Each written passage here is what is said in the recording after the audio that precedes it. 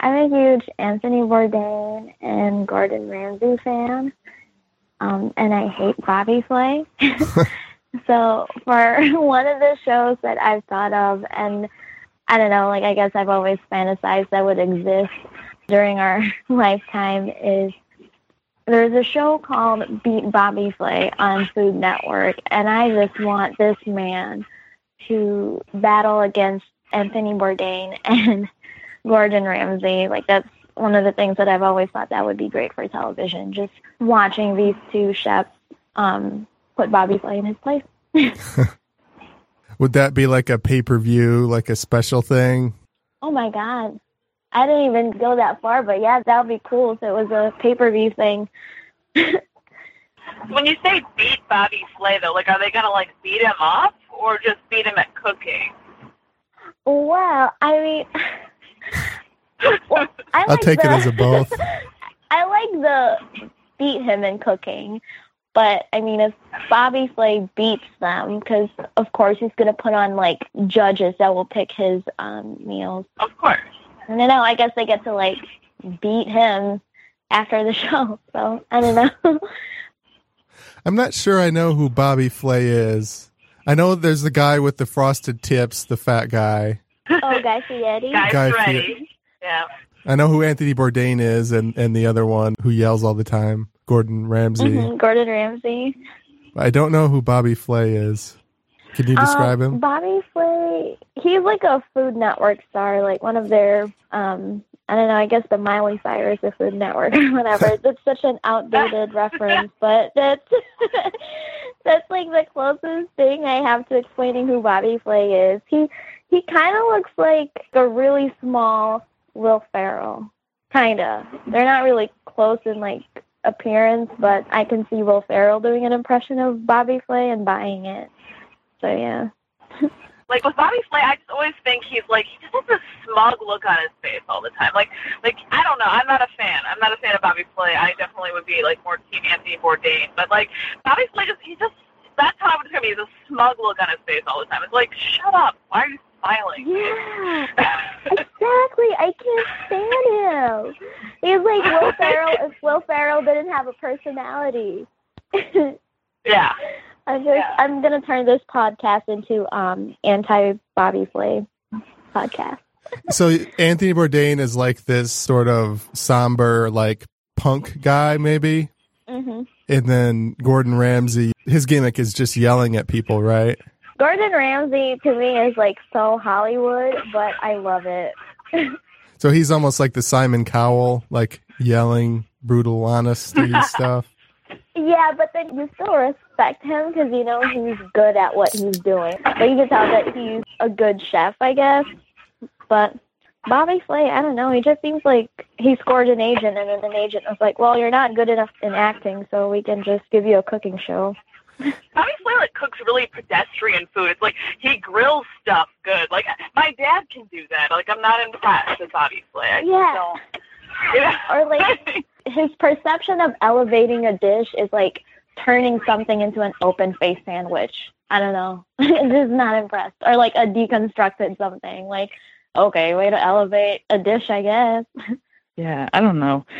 I'm a little snotty about it. Maybe I've worked in like food service half my life, a lot of fine dining stuff. So like I'm lost on Bobby Flay. Anthony Bourdain is more, he wants to be punk rock. He kind of sees himself as this badass. I read his book, Kitchen Confidential, which he totally plays that up. And like I buy it more. So, I mean, I think now he's probably not because now he's like, a celebrity person. But, at one point he was. Yeah, I like Anthony Bourdain a lot. So that would be my creative idea. Anthony Bourdain and Gordon Ramsay beat Bobby Flay. So you like the guy who yells, you like the guy who's sad, you don't like the guy who smiles. But it has to do with other things about him you don't like. There's something condescending about his smile. Like you're not being yourself, Bobby Flay. Like I don't think that's really you. Like that's how I feel about him. Anthony Bourdain, is he a good cook? I don't know if that's fighting words, but he's more of a travel guy, I see. Does he own restaurants and things? Well, he's like an executive chef in one of the like fancy restaurants in New York, and I was just say he's like scrappier. Like he kind of got to start like just working on a line, doing the dishes, stuff like that. Like he kind of like worked his way up. At least that's how he portrays himself in his book. So I don't know. Like, I feel like he worked for more than Bobby Flay, who is, I think you hit it like nail on the head with the whole idea that he probably has an agent that's like, hey, you can grill and smile. Here's a job. Like I don't get it. Yep, and I haven't really watched Anthony Bourdain cook a lot on TV, but like when I've seen him like put together something, it's always his stew, and like the way he just like handles like the knife and like just cutting vegetables or whatever, you can tell that he's been working in the kitchen for a really, really long time. Okay, so if you had to put gambling odds on who would win, what would you put? Gordon Ramsay. Gordon Ramsay first, Bourdain second, Bobby Flay third. Yep. Okay. Because I can see Gordon Ramsay being like really like meticulous with the presentation too. Like he's gonna be extra about it. And then Anthony Bourdain, he'll probably like agree to do the show. Well, I don't know. More likely not, because he doesn't like Food Network. But I guess like if he does, he's not gonna give a crap about it. He's just gonna do his own thing. So he's chicken, is what you're saying. No, I'm kidding. Well, like, I guess, like, he'll do the competition, and then if he has to, like, flambe something, he'll, like, probably drink the alcohol instead of, like, dumping it in the dish. Like, I don't know. Gordon Ramsay will have to yell at something, right? So he's not yelling at another cook. He'd have to, like, yell about the rules, like, not being fair. I could see him correcting the judges. Like, if they're critiquing his dish, and he'll be like, I don't know, just be a smart mouth about it. Or maybe he takes criticism well. He's always on the other end when I watch TV, so I don't know how he takes criticism. Yeah, I never understood the appeal of watching Food Network, but I will watch the travel ones, like Anthony Bourdain traveling to, like, some African country or Asia, somewhere exotic. I'll watch those, but just pure in a kitchen cooking, I don't really see the appeal. I don't get it.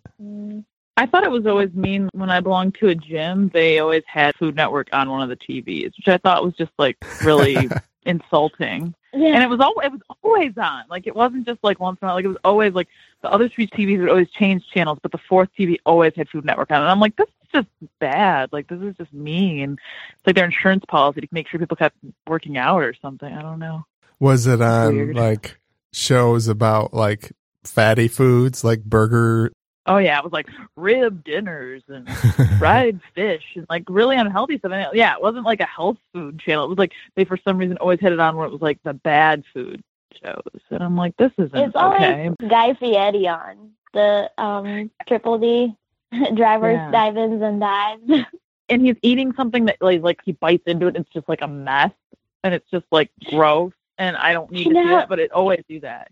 I always get so scared watching him eating all the food that he eats because it's like I feel like he's going to have a heart attack in one of those bites. Like one of the episodes, he's just going to have cardiac arrest or I don't know, but it's just scary how he looks and then how the food looks.